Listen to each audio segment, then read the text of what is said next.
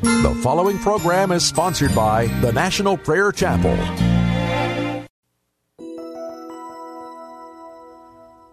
What can wash away my sin? Nothing but the blood of Jesus. What can make me pure again? Nothing but the blood of Jesus. Oh, precious is the flow that makes me white as snow. No other fount I know, nothing but the blood of Jesus. There is a fountain filled with blood drawn from Emmanuel's veins, and sinners plunged beneath that flood lose all their guilty stains, lose all their guilty stains, lose all their guilty stains, and sinners plunged beneath that flood lose all their guilty stains. Would you be free from your burden of sin? There's power in the blood, power in the blood. Would your evil a victory win? There's wonderful power in the blood.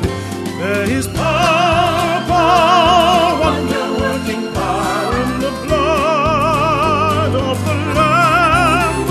There is power, power, wonder-working power in the precious blood of the Lamb.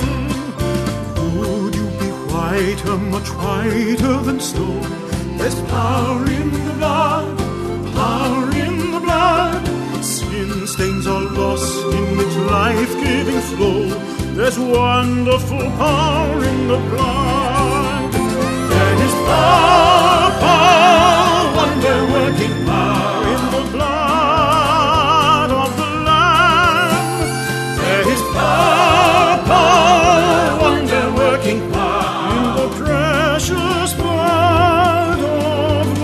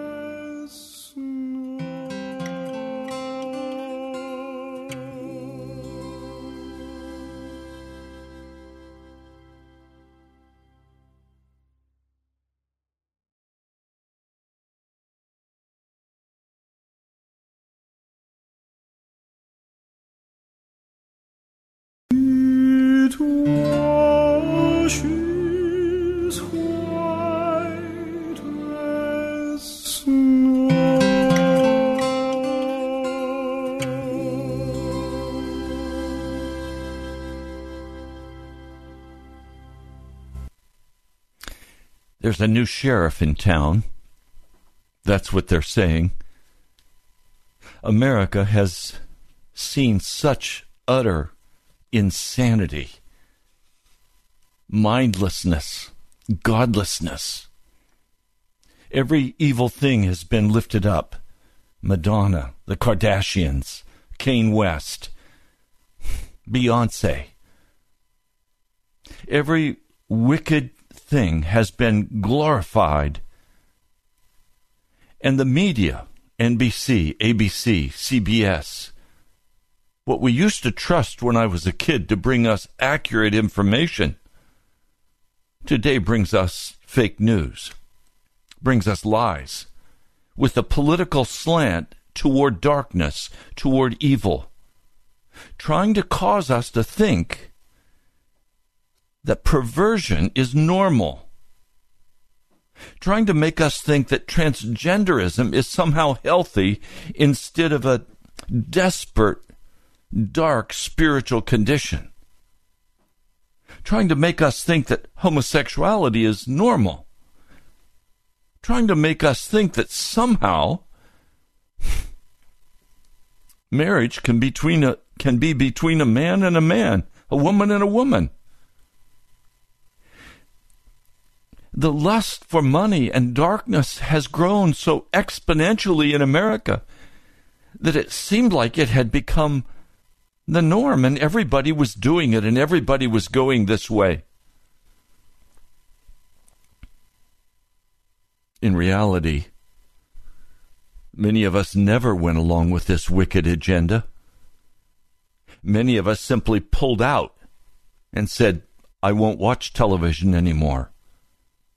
I haven't sat down in front of a television. I can't tell you when I last saw a television program. I turned it off. I cast my television into the trash. I didn't buy into it. I stopped long ago going to the movies. If not for the sake of the movie, for the sake of all of the promos that come before the movie. Even a wonderful family movie assaulted me with all of the wickedness. America is not the nation it was when I was a child, where hard work was respected, where entitlement was not considered. An America where we were self-sufficient, that is, we were totally sufficient with God. We were trusting in the power of Jesus, where we had regular prayer meetings, well attended, where there were regular revival meetings and evangelistic series, where the churches were growing and prospering. Oh, today the churches are growing and prospering, because for the most part the American church has bought into the wicked agenda of what they consider normal. Seminaries banning the use of any genders for God. You can't call God he anymore. The wickedness that was evident in the Women's March that occurred in Washington just recently, the violence, the vileness, the insanity, the stupidity, it's shocking to me. As one man said, it's a new kind of stupid. But it is stupid. That is, it is utterly ignorant of the principles of God. It is utterly ignorant of the basic principles of a nation founded on the Judeo-Christian ethic. And yet, many of us have felt as though we were in the minority, wondering if America was even yet our nation. And then Donald Trump was elected. Now, while he has many faults, I believe God installed him as President of the United States of America. God put his foot in the door of history and refused to allow the door to slam shut on America. For judgment would have come quickly under a Hillary Clinton presidency. No, God stepped in and he said it's a new day in America and we're going to do things differently now. He doesn't bow down and worship at the altar of popularity with the perverts, with the ungodly, with the unclean. No, it's a new day in America. But may I please humbly say this to you? We're going to have a new day in the American church. We need a new sheriff in town for the American church. We need Jesus to come and step into the American church. The American church is filled with wicked entertainment. Most of the so-called Christian music today is not Christian at all. It's a prostitution of the gospel. It's effeminate. It's sentimental. The tunes are wicked. And yet churches are having 45 minutes of what they call praise and worship. May I please, it's praise and worship of the perverts and the darkness and the wickedness of our age. As one pastor said to me, yes, we have 45 minutes of this praise and worship at the beginning with strobe lights and smoke. Why? Because we want to attract the ungodly to come to church in the hopes that we can bring them the gospel message that they're saved by grace. Oh yes, saved by grace, and you don't have to leave your sin. You can continue to be a wicked person. Just say, yes, I'll accept you, Jesus. The perversion of the gospel in America is utterly dark and wicked. Even the most popular preachers in America are preaching a gospel of wickedness. Oh yes, you can continue to walk in your sin. One preacher even was so bold, and he's a national speaker, was so bold as to say, yes, you can receive the mark of the beast and still be saved, because anyone who receives the mark, who is saved, cannot be lost. Such utter darkness and wickedness has come into the American church. Now, I'm going to begin outlining for you some very hardcore, specific things that Jesus is saying must take place in the American church. Yes, the American church is written about in the scriptures. It's not called the American church, it's called the church at Laodicea. It was a prosperous city. It was a popular city. They specialized in black wool, in healing waters. They thought they were righteous. But there are 7 messages in Revelation, the 3rd chapter. We find the one to Laodicea. Now, I need to say very specifically, what I'm going to speak to you will cut across much of what you have heard in the American church.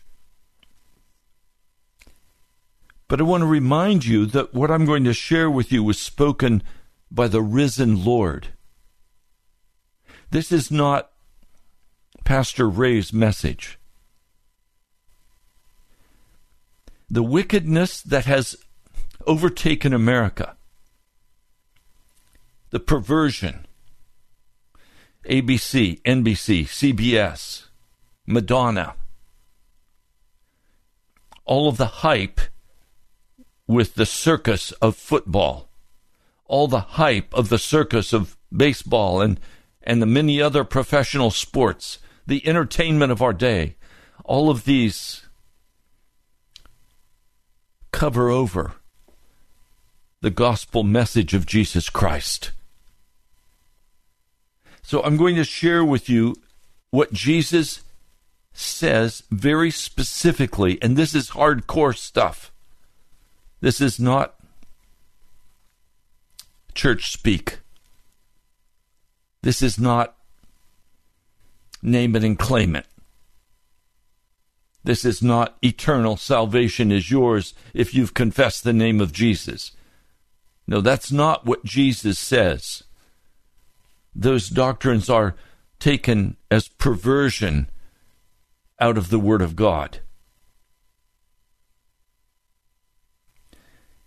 We have seen the demonstration of utter, profane wickedness and insanity in our nation that has bled into the American church. And now there must be a change. I want to read it for you.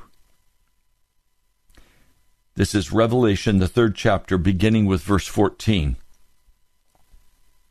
And you must write to the angel of the church in Laodicea, the Amen, the faithful and true witness, the beginning of the creation of God, says these things. Now, obviously, the one who is speaking is Jesus Christ himself. If you were to go, let's just quickly do it.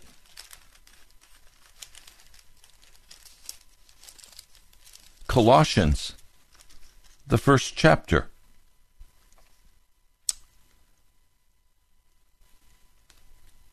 Let me read this for you. We give thanks to the God and Father of our Lord Jesus Christ, always praying for you, having heard with reference to your faith in Christ Jesus and with reference to the love for all the holy ones, because of the hope awaiting you in the heavens, which you heard before by the word of truth of the gospel, coming to you as also in all the world. He talks about his love for the church. This is the Apostle Paul in Colossians. And the kingdom of his Son. And then beginning in verse 15, who is the image of the invisible God, firstborn in reference to all creation. For by him all things were created, the things in the heavens and the things on the earth, the things visible and the things invisible, whether thrones or lordships, whether rulers or authorities. All things have been created by him and for him. But he himself is before all things, and all things have been held together by him. And he himself is the head of the body, the church, who is the beginning, the firstborn out from among the dead, so that he himself may be holding first place in everything. So this is the person who is speaking here in Revelation, in the 3rd chapter. This is his word, his message to the church. And most evangelical historians and Bible scholars would agree that while all of the messages to the churches apply to every age or every eon, they also have very particular time frames. And most would agree that the message to the church at Laodicea applies specifically to the church of our day, to the last day church before Jesus comes in great glory. He begins immediately by speaking without any sentimentality. He cuts right to the chase. He cuts it right to the heart of the issue. He says, I know your works, that you are neither cold nor hot. Now please hear this as for the first time. Jesus comes to his last day church and he says, I know how you use your time. I know how you use your energy. I know how you spend your money. I know where you go for your entertainment. I'm watching what you do. He's not saying, I know how you feel. I know how you think. No, how you feel and how you think will always pour over into what you do. He's saying, I know your works. I know what you do. Now, what you do is the reality of your life. It cannot be hidden. What you actually do with your time and your energy is open before God. You cannot hide from it. Now, part of what my struggle has been on this radio broadcast, and I've expressed it a number of times, but let me talk about it briefly. The great problem that I face as a pastor, coming to speak to you who many of you would call yourselves Christians, the great problem I'm confronted by is the indifference to the true gospel of Jesus Christ. And part of that indifference is shaped by a heart that is given to many things. Part of that indifference comes out of having your heart deluded.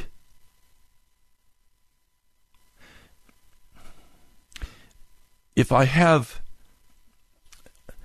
ice cold water half full in my glass, and I pour hot water in, what do I have in the end?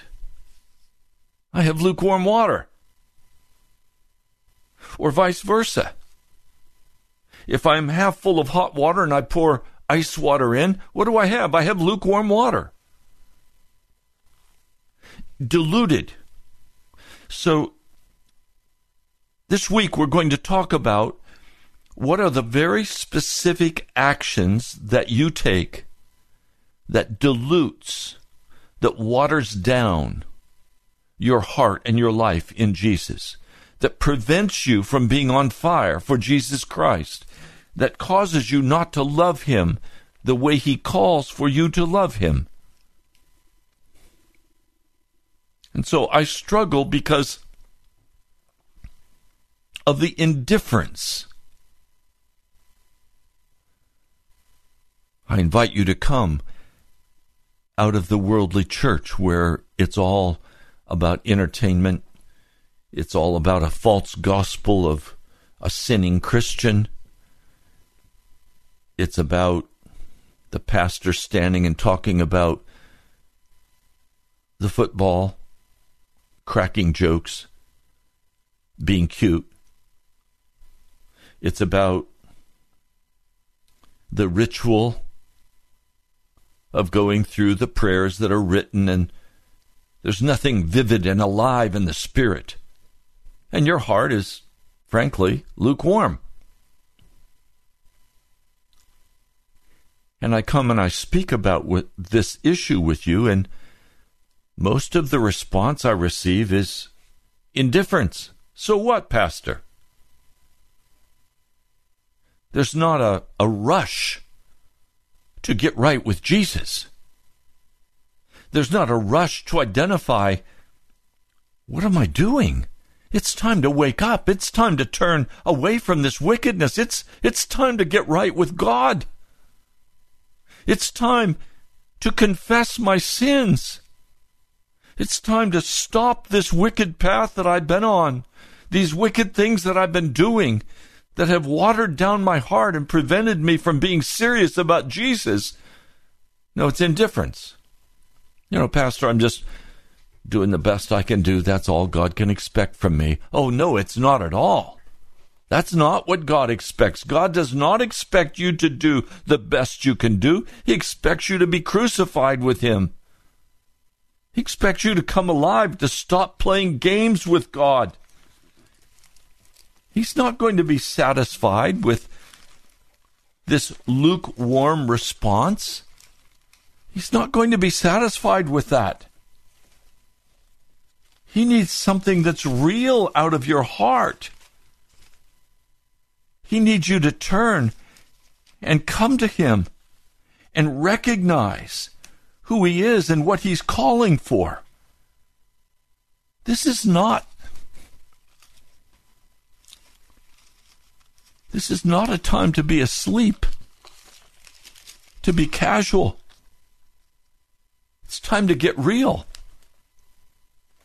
And so as we look at this passage of Scripture, he opens by saying, I know your works, that you're neither cold nor hot. I would that you were cold or hot. See, the people who were down at the mall acting stupid, lifting up their perversions, lifting up and honoring the murdering of their babies in their wombs. These foolish women who praise and honor and glorify every wicked perversion of the human heart, they're cold. They don't confess the name of Jesus. He's saying, I wish you were like them, unchurched, cold-hearted, supporters of perversion. Or I wish you were hot and burning with love for me. But because you're not hot or cold, I'm about to spit you out of my mouth. So Jesus would rather take one of these perverse women, one of these women who lift up every perverted thing, who love abortion. He would rather take one of these women and save their soul and set them on fire with a full deliverance than he would with the average church person in America today who goes into church, yawns, says, is that all this is about? And goes on out and lives their worldly life. Watered down. Lukewarm. Literally in the Greek, I'm about to vomit you out of my mouth. You make me sick to my stomach is what he's saying. And please hear me. I don't want to make Jesus loathe me. I don't want to act in ways that cause Jesus to loathe me. And many of you listening to this broadcast are in great danger of Jesus loathing you because you have your little intellectual religion deal all worked out. You believe you are saved by grace. You believe that you are saved in spite of your sin. In fact, a couple of brothers said to me, we can't ever leave our sin. We're going to be sinners until the day we die, and then Jesus will take the sin out of our hearts. Wrong. Wrong. Not biblical. It's a perversion. The perversion of antinomianism. The perversion of lawlessness. Now let's be clear. I'm not saying we're made righteous by the law. We are not. We are made righteous by faith in the blood of Jesus Christ, who then imparts righteousness to us, who makes us righteous in reality, not sinners saved by grace, sinners made righteous by grace. To be saved is to be taken out of our sin. So he says, you're lukewarm. I'm going to spit you out of my mouth. I'm going to vomit you. You make me sick. Well, let's look at what Jesus taught. Again, I don't want to go to anyone but Jesus to understand what he's speaking about. Later in the week, we'll go to what the apostles taught, what the Bible actually says in Peter and Paul, James. But today, I want to go to a parable. It's a parable about the sowing of seed. And Jesus, speaking about this sowing in the parable, says that this parable that I'm going to teach you will reveal to you the mysteries or the secrets of the kingdom of God. The secret of the kingdom of God is not that you have imputed righteousness. The secret of the kingdom of God is not that you must continue walking in your sin until the day you die and call yourself saved. That's not the mystery of the kingdom of God. The mystery of the kingdom of God is something much different than that. And now in this parable, he is going to teach us what this mystery is all about. Let me begin with the explanation. Verse 11 of Luke, the 8th chapter. Now the parable is this. The seed is the word of God. The seed is the word of God. Jesus said, I am the word. The word is the message he brought to us. It is of God. Now please, don't allow the Apostle Paul or the Apostle Peter or the Apostle James, don't allow their words to interpret the words of Jesus, but always instead let the words of Jesus interpret the rest of Scripture. Scripture must be interpreted by Jesus. So don't come taking the words of the Apostle Paul or Peter out of context, or James out of context, when that context clearly teaches what Jesus taught. You can take Romans 7 out of context, and you can try to prove that man must be a sinner even though he's a Christian. Utterly wicked teaching. It's not true. It's a total removal from context of Romans 7. Romans 7 is not the life of the normal Christian. Romans 8 is the description of the normal Christian. Romans 7 is only speaking about particularly the Jewish man who is not converted. But Paul was delivered by Jesus from that wicked life, of that constant struggle between righteousness and sin. No, the blood of Jesus delivers us from every bondage of sin. So let's let Jesus speak now and interpret what he said later in the book of Revelation. The seed is the word of God, but the ones by the road are the ones hearing, and then the devil comes and takes the word from their heart. You might also want to look at Mark 4, verses 13 through 20, and Matthew 13, verses 18 through 23. These are the teachings of Jesus on this parable, and slightly different words are used to describe the same parable. This parable is included in 3 of the Gospels, emphasizing the importance of what Jesus taught. The devil comes and takes away the word from the heart, lest having believed they might be saved.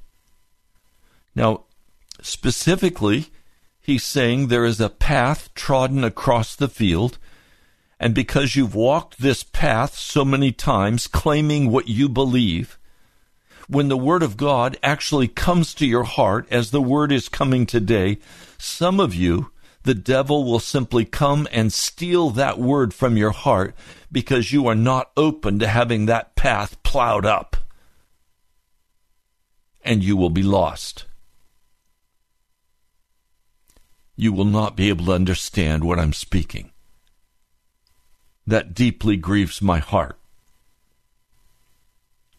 I have spoken to many people in person about this gospel of holiness and righteousness in Jesus, and they look at me like I'm from a foreign planet.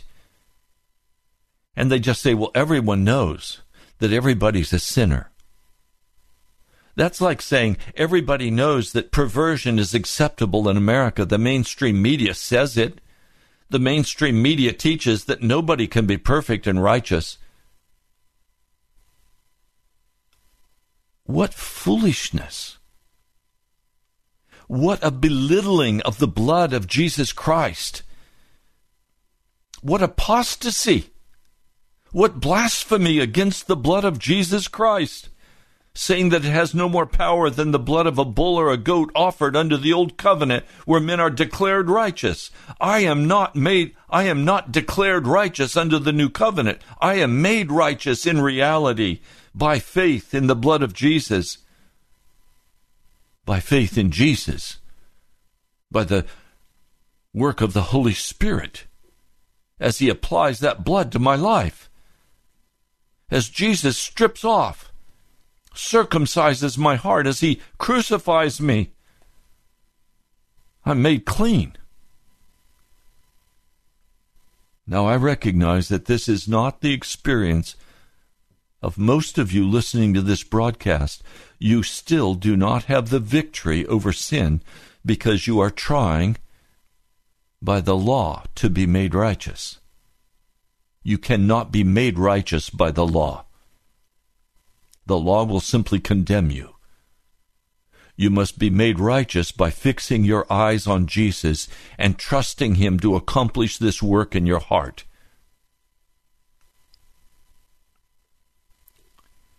Luke 8, verse 13. And the ones upon the rock are those who, when they may hear, receive the word with joy, and these have no root, who believe for a period of time and in times of temptation become apostate. Matthew 13, 18 through 23, and Mark 4, 13 through 20 include extra words like in times of persecution, in times that are hard, your faith fails because your eyes are not on Jesus. You have not allowed the Holy Spirit to dig deep in your heart and uncover the wickedness of your soul. You don't have any roots. And now we come to the one that will begin to identify why Jesus would say, I know your works, that you are neither cold nor hot. What is it that begins to dilute the heart and soul of a man, that begins to pour cold ice water into your life? And if you want this cold ice water to no longer fill your heart and cause Jesus to loathe you, then you need to know and understand the cause of that loathing. What is it that dilutes the heart and the life of a man? Now the seed having fallen among the thorns, these are the ones having heard. Now let's be clear, the thorns are the perversions of our age.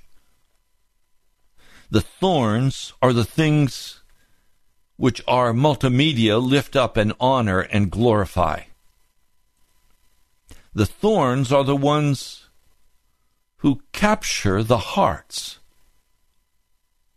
One precious woman said she used to go to a church, but one day the pastor made the statement that homosexuality is sin. And she has a son who is gay, who is homosexual. And she could not stand that straight word. She said that's hate speech, and she quickly fled from that church. When we honor perversion, we are honoring the thorns that the gospel tells us will choke out the word of God. Now, these are the thorns that I've been speaking of, and now here are the things that begin to cause us to not be responsive to Jesus. The cares of this life. If we look at, let's go just very quickly to Matthew, the 13th chapter. Matthew 13. We find here the same parable. And he says here,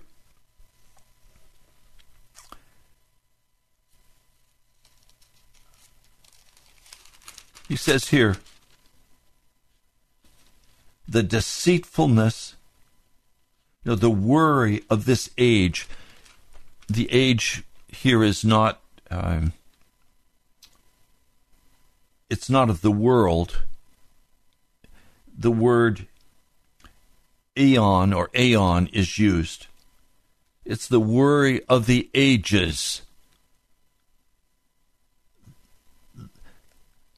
It's the responsibility of life. It's not a neurotic responsibility. It's literally just having to take care of everything that I'm supposed to take care of. Putting those first. Putting that ahead of what God is calling for. Let me read for you what Mark, the 4th chapter, says.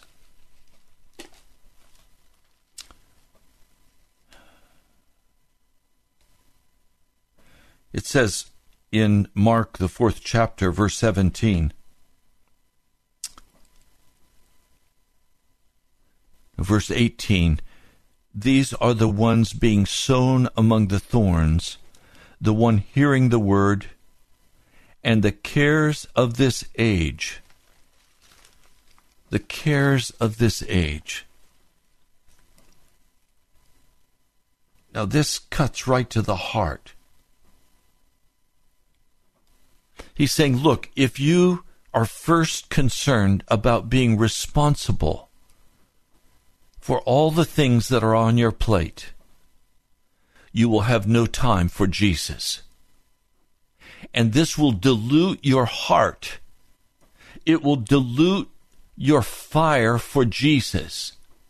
Is there anything wrong with responsibility? No, of course not. But often we take on responsibility for things that we are not called by God to be responsible for. I think of precious mothers today. One mother, 3 beautiful little children. I said, how are you doing?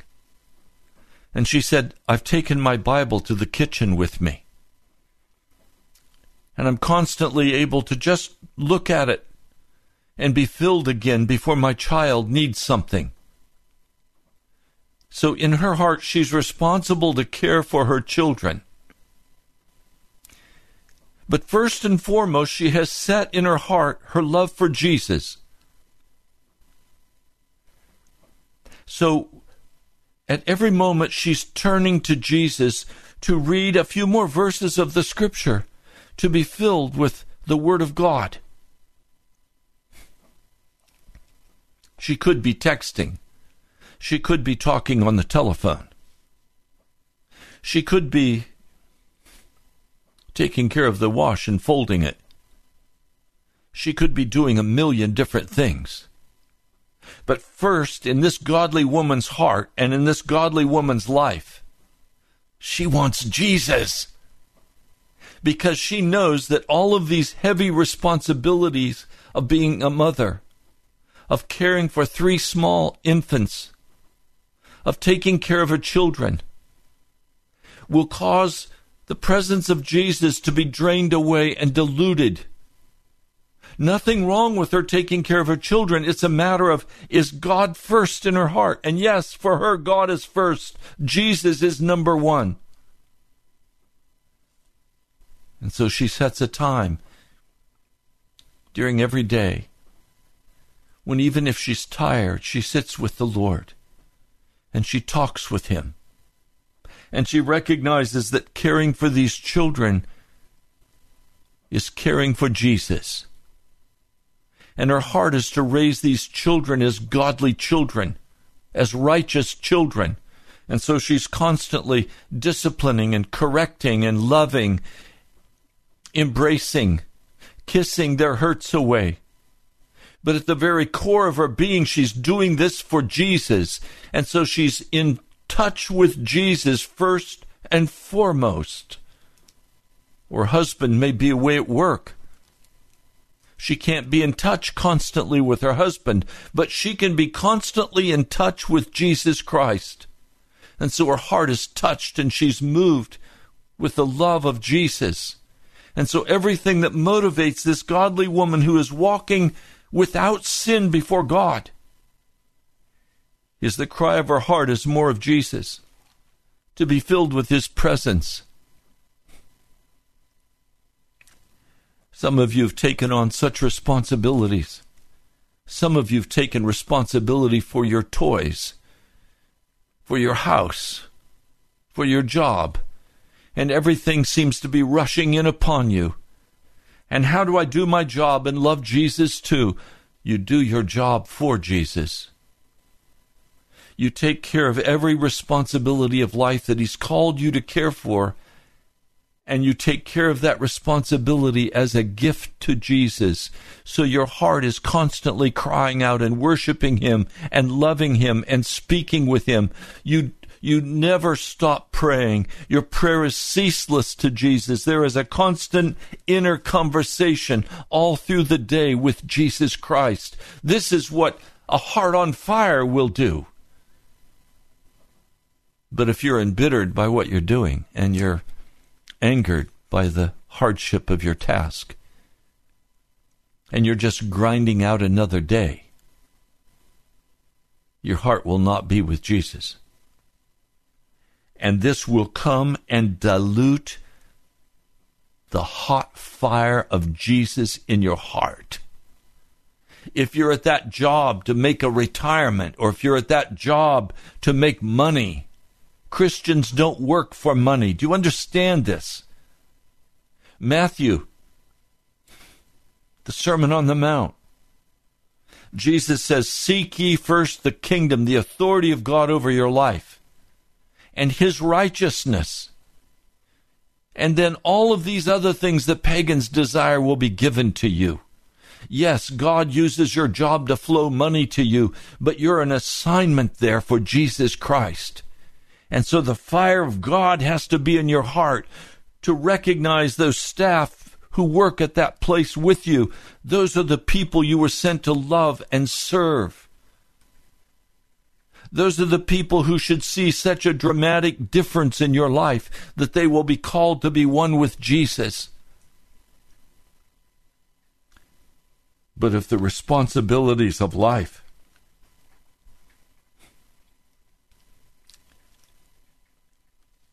if they overtake you, all of the fire of God will be drained from your heart. When you feel that you have what you need in the physical realm, you have the friends, you have the job, you have the car, you have the house, you have your physical life, and you don't need Jesus, then you're in trouble. Because you're going to be lukewarm. And Jesus is going to say to you, I'm going to vomit you out of my life.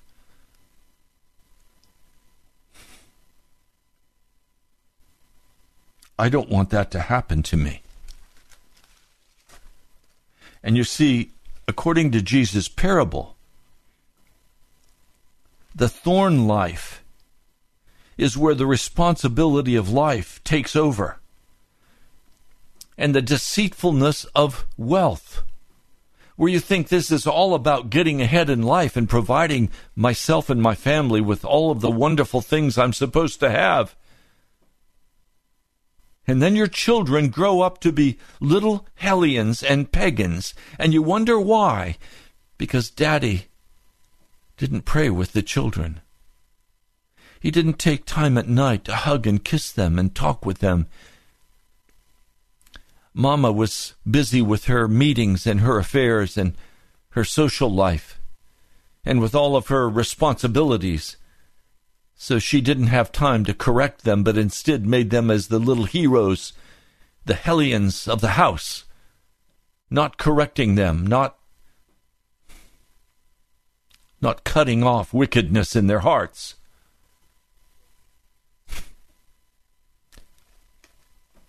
Then the Word of God is being choked out in your heart and in your life. And then the love for other things. I spoke with one precious young woman who's just trying to come and get acquainted with Jesus.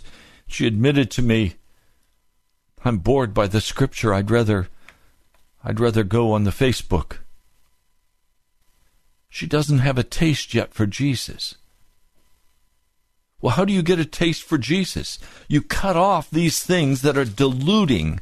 And if you're on Facebook, you are diluting the fire of God in your heart. If you're focused on pleasures of this world, if your eyes are on the football game, you are diluting the fire of God in your heart.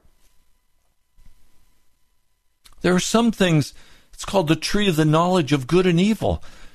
Pastor, is this evil? Well, I'm not going to judge it as evil, but it can be evil if it drains away your life, if it drains away the fire of God in your spirit. It's evil. If it's going to make Jesus loathe you, it is evil.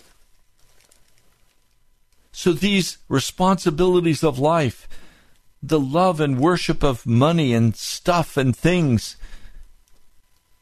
the wicked pleasures or just the pleasures of this life, all of these things come and they dilute the love of God. And if you're going to walk in the love of God, you're going to have to cut these things off. I had to cut off my addiction to television many years ago. I had to cut off my love of going every week to the movies. I had to cut off the radio, turning on the news constantly, listening to the worldly music, country western, whatever the music genre is that you like. I had to cut it off. I had to empty my life of worldly things so that the hunger of my heart for Jesus could be uncovered as he placed it there so that I would search after Jesus with all of my heart. So I ask you today, be really honest with me. Are you lukewarm? Or are you on fire for Jesus? Or are you one of the perverted ones who are cold of heart? I don't condemn you. I condemn the wickedness of the actions that I see, the stupidity that I see. But Jesus is the answer. I call you today and all this week to a new life in Jesus Christ. Now we're out of time for today's broadcast. I invite you to go to our webpage, nationalprayerchapel.com. There you'll find many videos, webcasts. I pray you'll subscribe and regularly listen and allow the Holy Spirit to begin to work in your life and expel from your heart these things that are diluting your walk with Jesus, that are causing you to refuse to submit to the things he wants to do to bring you into alignment with himself. Please go to our webpage. If the Lord is calling you to give to make this broadcast happen, we're coming to the end of the month and we still are far short of what we need. You'll find how to give by going to our webpage, nationalprayerchapel.com. I'll give you more information later this week. You've been listening to Pilgrim's Progress. I'm Ray Greenley, the pastor of the National Prayer Chapel. I'm very grateful that the Holy Spirit has caused you to come to this broadcast today. God bless you. I love you. I'll talk to you soon.